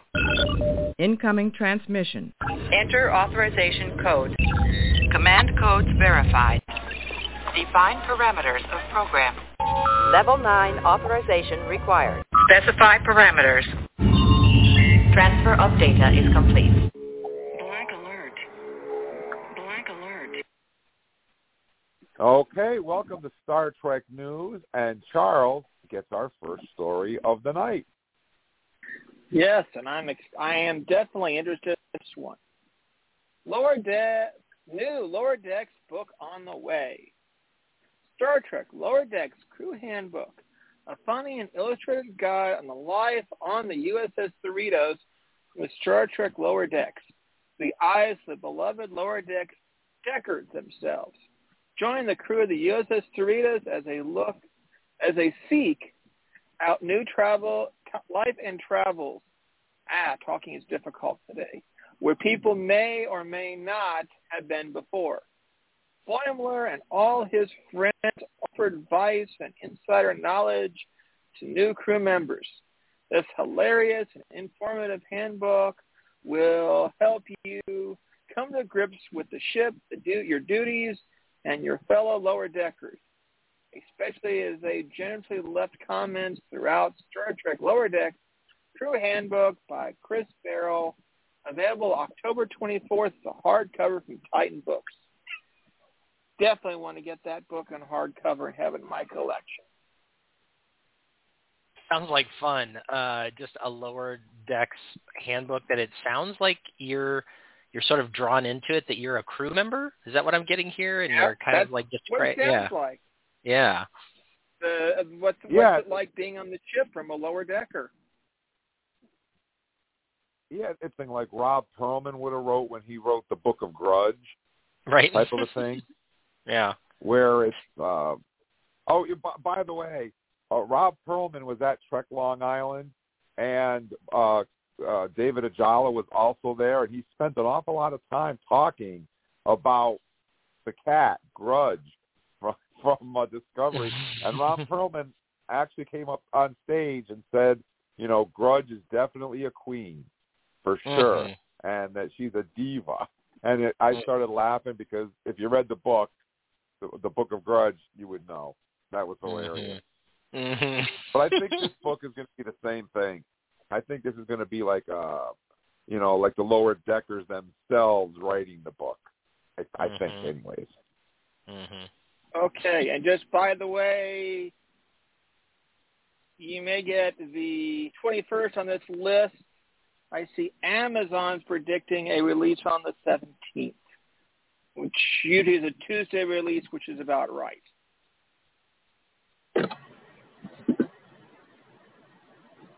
All right. So we're going to turn it over to Paul. All right. That sounds like a good book there, Charles. I'm excited to check it out myself. Well, I've got a little Strange New Worlds news here from the production chief here. Our showrunner confirms that this should come as no surprise that the Writers Guild of America strike has delayed Season 3 start of production. Most folks realize that the WGA West, Writers Guild of America, is on strike that began about 3 weeks ago, and sadly does not show any sign of being resolved anytime soon. Estimates are probably it could continue through all summer and could end up being joined by other guild strikes throughout the industry. What's really cool is a number of Star Trek writers, past and present, have assembled and done like a Trek-themed picketing at Paramount out in Hollywood there. Go online and take a look, and you'll see that a huge percentage of the cast of recent shows have been out there joining in and supporting the writers. Season 2 of Strange New Worlds, of course, arrives in just heartbeats away on Paramount Plus on June 15th. Now, what's cool is Paramount Plus could have gone through and started production with any of the scripts they had considered finished, but it appears that what they want to wait for the strike to end. Okay, and a factor for that could be that the Actors Guild, or SAG-AFTRA, might also be going on strike too if they cannot come up with a new contract that ends at the end of this very month on June 30th. So it's very cool that I think that so much of the Star Trek industry is supporting this. Often get the shaft in Hollywood, and there would be no shows, there would be no storytelling without them. And it becomes evident that you have to stand up for your rights, especially when things are getting messed around and changed so much in the fast-moving world that now incorporates things like streaming, contracts, and remuneration has to evolve as these new platforms do. So it's great. Labor is an important thing to support. I think that anybody in the Star Trek ethos would agree with that.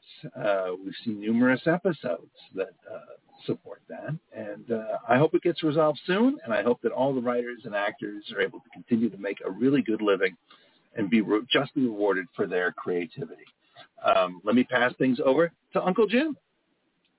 Yeah, thank you so much. And I do want to say that if you go online, there was a vast majority of Star Trek actors from all the different shows that were there in support of the writers, and that's because I was talking with Leslie Hoffman earlier about it, and the Screen Actors Guild contract is coming up as well.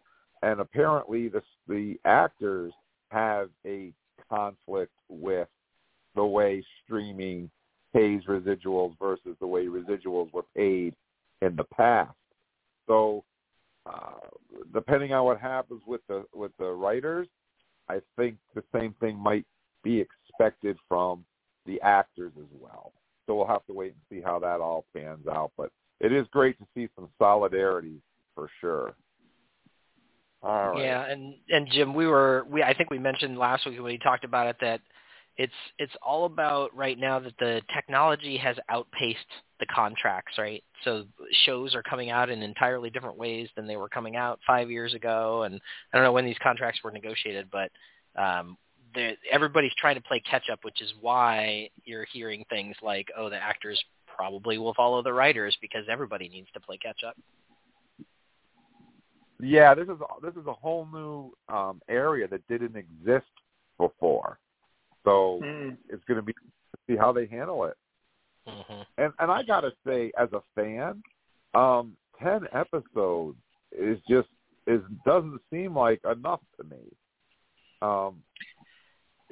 Yeah, I mean, we've talked about that a little bit too, Jim. I mean, 10 episodes feels pretty darn short to me. I think when they cut it from 26 to 13, we all sort of went into a little bit of shock, but then we said, okay, well, it's half the season that it used to be, but they're spending more than twice as much on every show, and so the shows are just better, and so maybe it's worth it. But man, you're right, when they sort of get down into that like 8 to 10 range. Now, if you go with what Patrick Stewart said, Patrick Stewart wanted each season of Picard to be like a 10-hour movie, that each episode would, represent an hour of that movie. So I think that if you looked at the shows that are putting out 10-episode seasons, and maybe this is just a trend in general, they're all serial shows, right? They're all shows that you have to watch the whole thing. You can't just poke in and watch an episode here and there. You got to start at the beginning, watch the whole thing. So it's just the kind of TV we make. I mean, but with so much time between the seasons, I know. You really... This Star Trek thing is killing me, where it's like more than a year between seasons is killing me. And then for 10 episodes or whatever, it's hard. Well, hard. They're not the only ones. They're not the only ones pushing a year. Mm-mm. I got a couple of Star Wars ones that I like, and I got to wait a year between these seasons. Yeah. Yeah, it's crazy. I mean, and there's a schedule timing thing. Oh, sorry. I was just going to say one more thing, which is that there's a schedule timing thing too, right? Because typically what they have to do, or what I'm seeing seems to be a trend. I'm no expert, trust me. But what I'm seeing is that they make a season, they wait to see how successful that season is, then they green light it, and then they start going. And between the months that it takes to secure contracts and actors and shooting and post-production and special effects and all that kind of stuff, it takes a year to put together a 10-episode season, because every episode totally rocked. When you're talking about these science fiction shows, I mean, the effects are off the handle, but man, they can't guarantee the next season until the previous season has success, and so that just is making for these big leaps. Anyway, off my soapbox. No, I mean, it was nice. It was nice when it first came out, and Discovery was 15 episodes. Mm-hmm. And, we actually went through a stretch there where we had a new Star Trek episode just about every week for a whole year, or pretty close to it. Yeah, close to it. Yeah. And now we're getting into, we're lucky if we have Star Trek new episodes for half the year, 3/4 of the year, Well, we got to just hope that as they continue to diversify the offerings and stuff, that they'll, be able to time things. I mean, we've got another long stretch coming up. I think where we're going to have a bunch of episodes in a row. But, Jim, the more they give us, the more we want. Isn't that the way of things? Pretty much. Yep. Pretty much. So, Eric, I hear there's something new coming to Paramount Plus. Well, new, or I guess returning, but some of them are new. At any rate, we're finally, all in one place. We are finally going to be able to see all 10 TOS and TNG Star Trek movies in one place. Now, we've had that here and there, on and off, months. There was like Netflix. There was, I don't know, a couple other places that had licenses. I think all of this has finally settled down because Paramount Plus, being the exclusive home of Star Trek television in the USA, has always been such, but since late 2022, the first 10 Star Trek feature films have only been available on HBO Max. We all got so confused. Paramount Plus has announced that the 10 Star Trek movies that exited the streaming service last October will finally be back starting June 1st. Hey, that's today. This includes the 6 movies featuring the cast of Star Trek TOS, including both theatrical and new 4K edition of the director's cut of Star Trek the Motion Picture. Also coming back are the 4 movies featuring the cast of The Next Generation. So pretty cool. I didn't know that they were doing 4K stuff over streaming services, but it looks like Paramount Plus, you can get 4K director's cut of Motion Picture. That's pretty darn cool. I feel like I need to go buy a bigger television or something. But I think that we would all agree that we always hoped that these things would come back to Paramount, and it was pretty confusing last October when they just sort of disappeared off a bunch of places. Went on to HBO. We're like, what's happening here? So yeah, I'm glad they're back. Well, I got to tell you guys that my daughter, my awesome daughter, bought me a 58-inch Ultra HD 4K television for my birthday. Yeah. Got it all hooked up. Awesome. Yeah.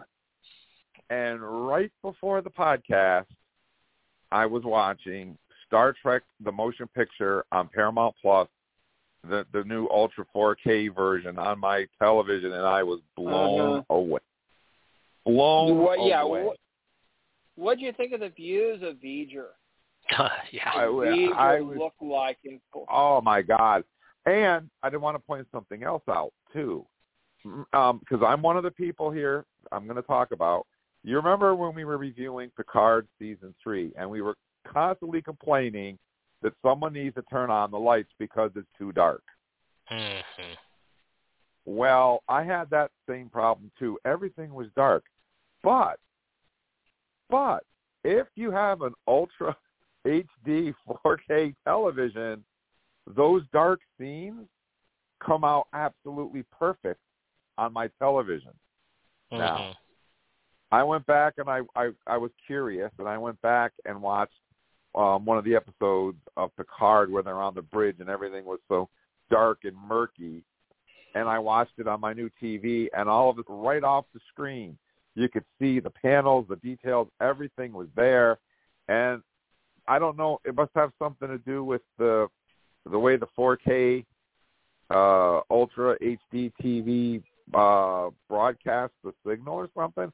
I don't know, but it's no longer dark and fuzzy in the background. You can see everything.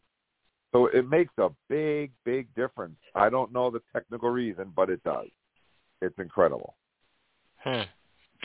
So what you're saying is that they probably these days are making those shows with the assumption that, most people are either already have or are moving towards a 4K world. Yes, because when I put it on, my new TV, the one I just hooked up today, automatically switches. So when a show is being broadcast in Ultra HD 4K, it switches automatically to this whatever technology it is, and automatically adjusts the screen and the settings for that broadcast, which is really cool. It comes right up on the screen, and it tells you Dolby, HD, whatever, and it just changes it, and then it pops right off the screen, and you're like, oh, my God, this is incredible.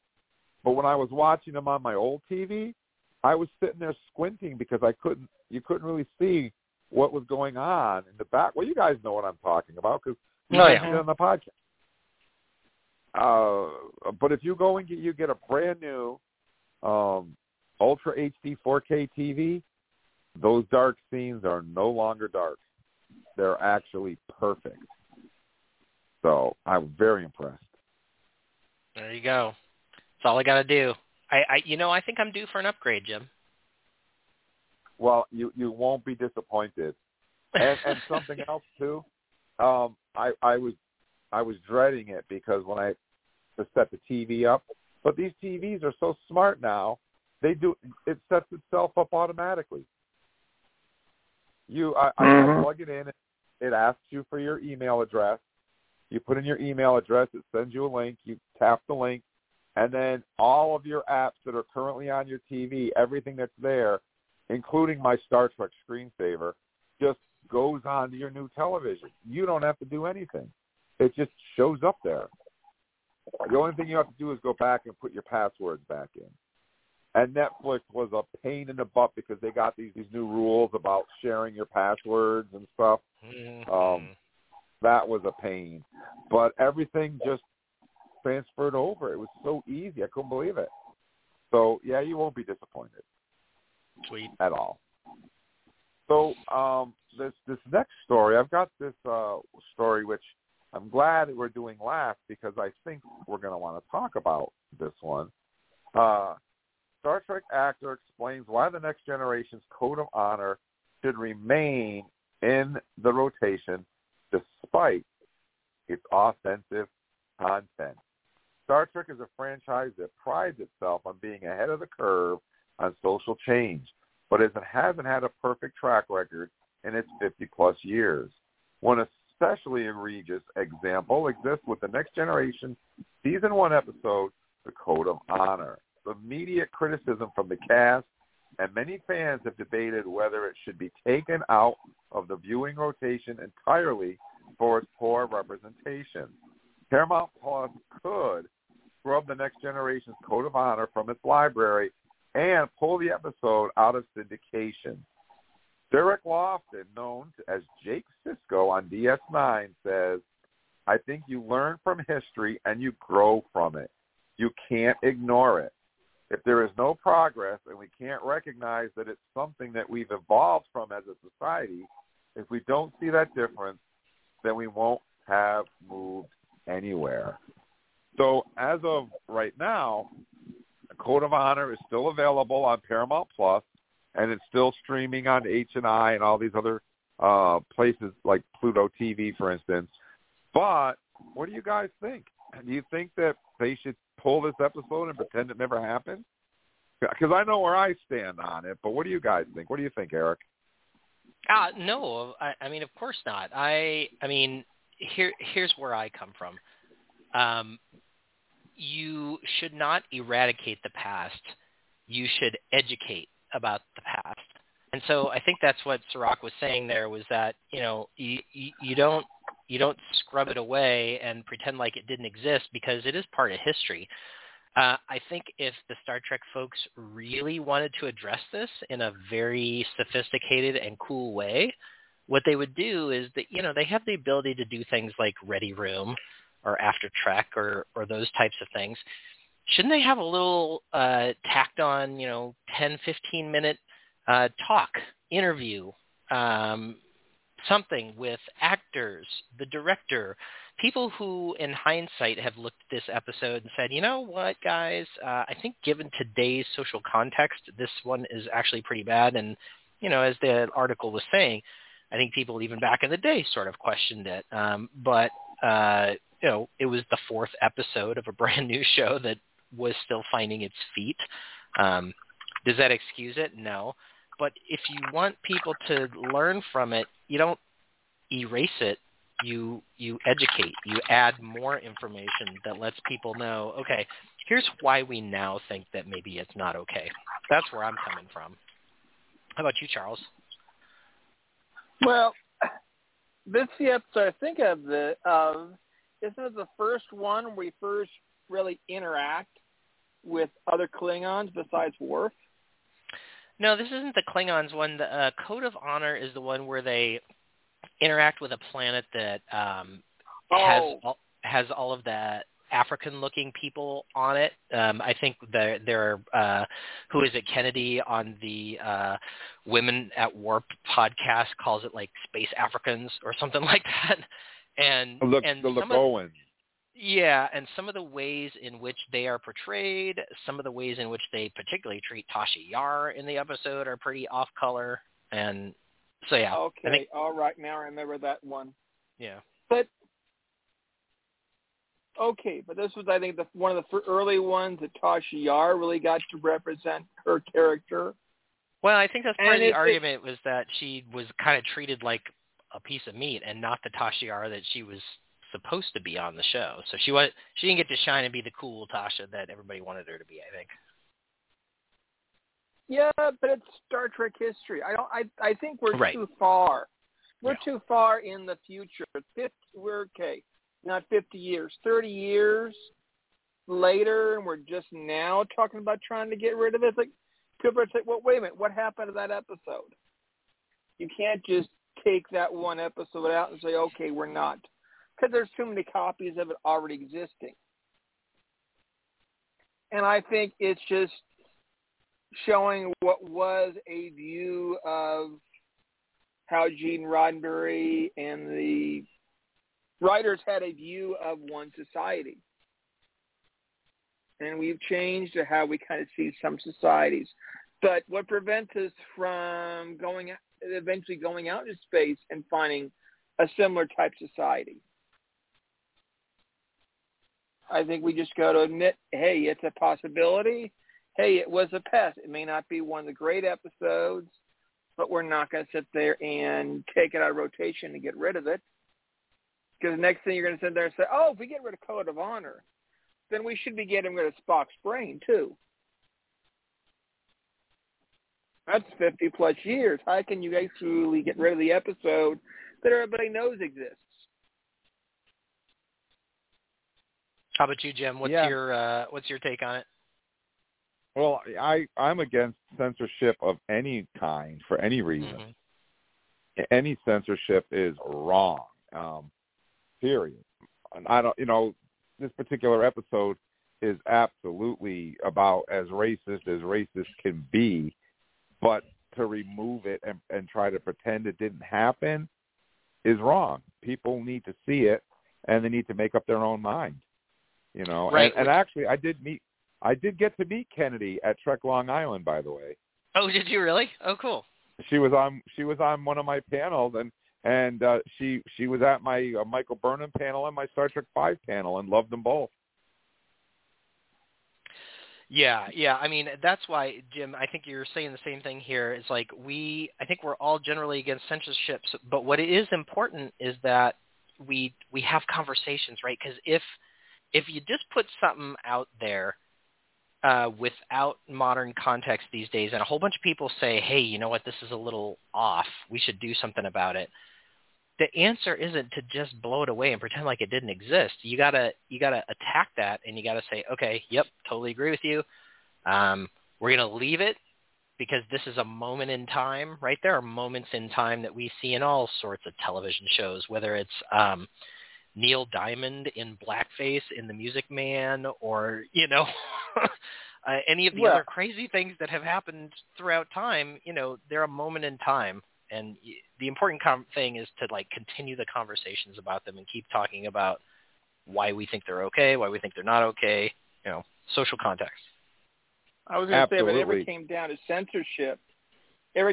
censorship, I could see Airplane, a lot of stuff Leslie Nielsen did being taken down. I could see a lot of Mel Brooks stuff being taken down. But some of that's our past history. That was funny back then. Modern audiences, if you don't like it, you don't have to move watch along. it. You don't have to click. Exactly. Well, it's funny because I was reading a list the other day on the internet about 10 movies that were banned because of content, and a lot of these movies were from the 80s, movies that I grew up watching. For instance, 16 Candles was one of them. The other one was The Breakfast Club was another one. And a lot of these movies that were made in the 80s, you know, with 80s standards, 80s ways of thinking, by today's standards, you'd be like, you know, they would never make that movie today, you know, for that, just because of those situations. And you can't go back and unmake a movie or ban a movie just because of when it was made. People need to learn from that. And I think that, and the other thing too, is who was responsible for that particular episode? Gene Roddenberry. Gene Roddenberry was in complete control of season 1 of TNG. He approved of that episode. And when you think about it that way, you got to stop and say, wait a minute. This doesn't even seem like the same person. So I don't know what was going through their heads when they wrote that episode and came up with the costumes and the characters, and someone said, yeah, that's great. Let's do this. Let's do that. Let's do this. And you got to ask yourself, why? Why? Didn't they learn from TOS? And obviously the answer is no, they didn't, which in and of itself is strange.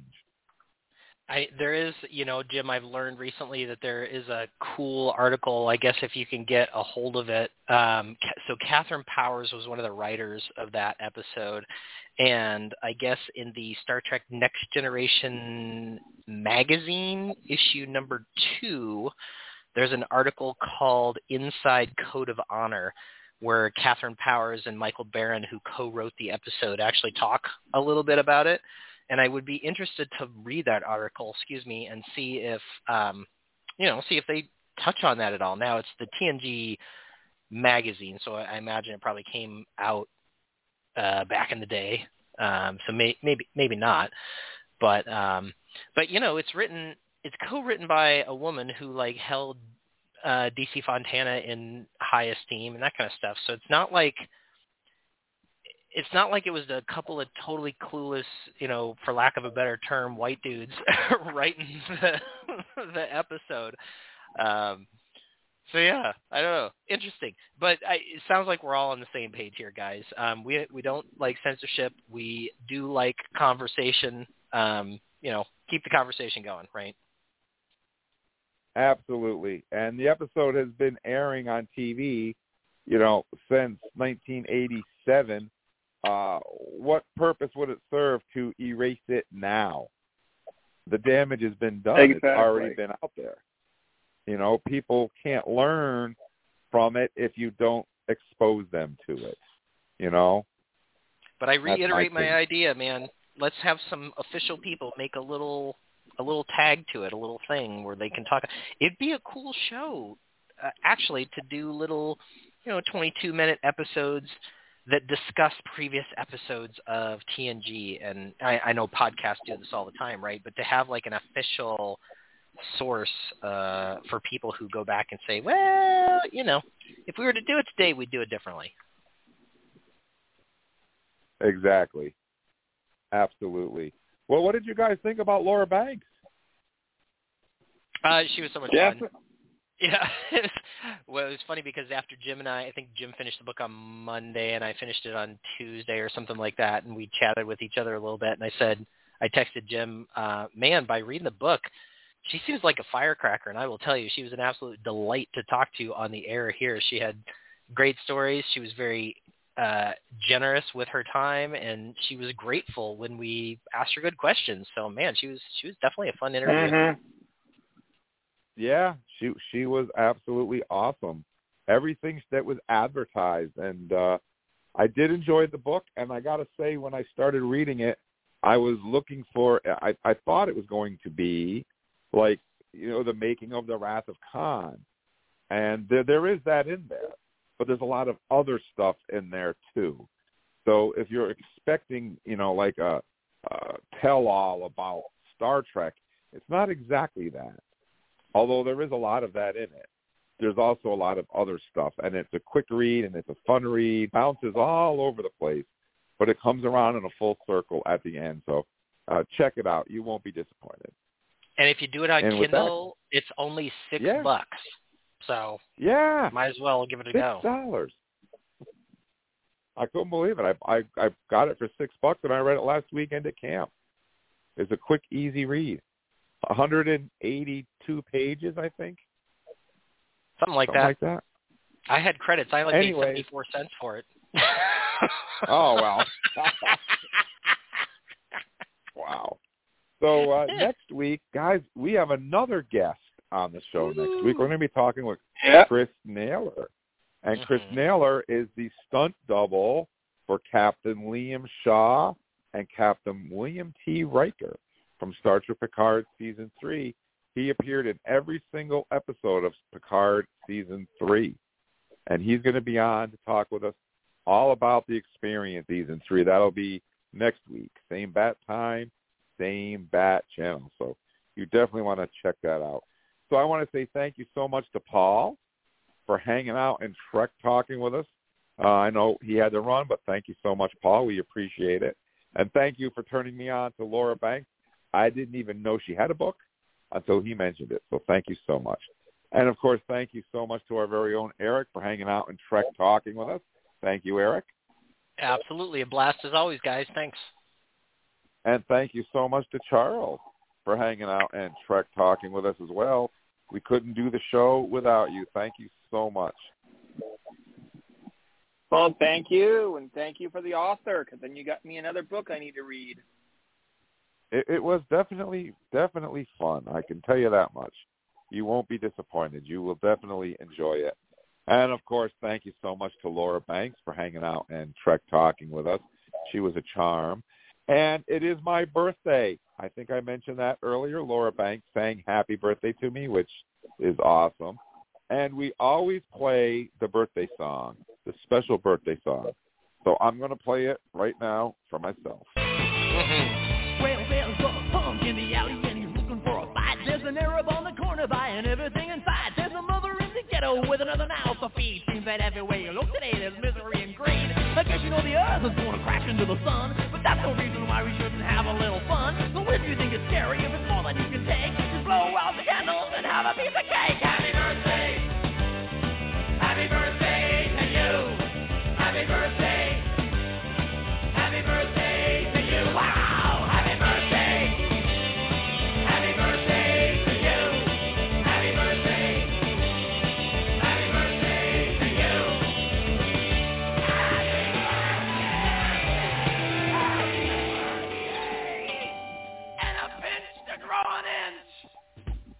And I want to say thank you to every one of you guys who wished me a happy birthday on our Trek Talking page, on my Facebook page, who messaged me.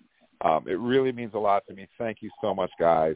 As I always say, Star Trek fans are the best fans. You better believe it. And there's the proof. So thank you so much, everybody. I really appreciate it. You don't know how much it means to me that you guys think about me. So thank you, thank you, thank you so much. And with that, it's time to say goodnight.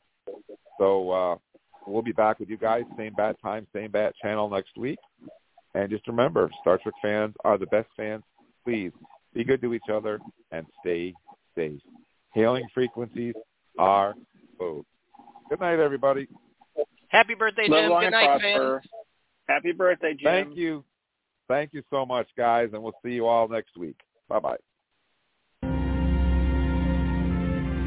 Let's see what's out there. Engage.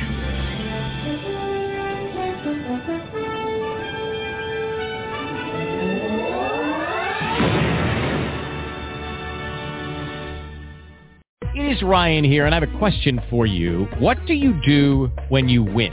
Like, are you a fist pumper, a woohooer, a hand clapper, a high fiver? I kind of like the high five, but if you want to hone in on those winning moves, check out Chumba Casino. At ChumbaCasino.com, choose from hundreds of social casino-style games for your chance to redeem serious cash prizes. There are new game releases weekly, plus free daily bonuses, so don't wait. Start having the most fun ever at ChumbaCasino.com. No purchase necessary. VGW Group. Void where prohibited by law. See terms and conditions. 18+.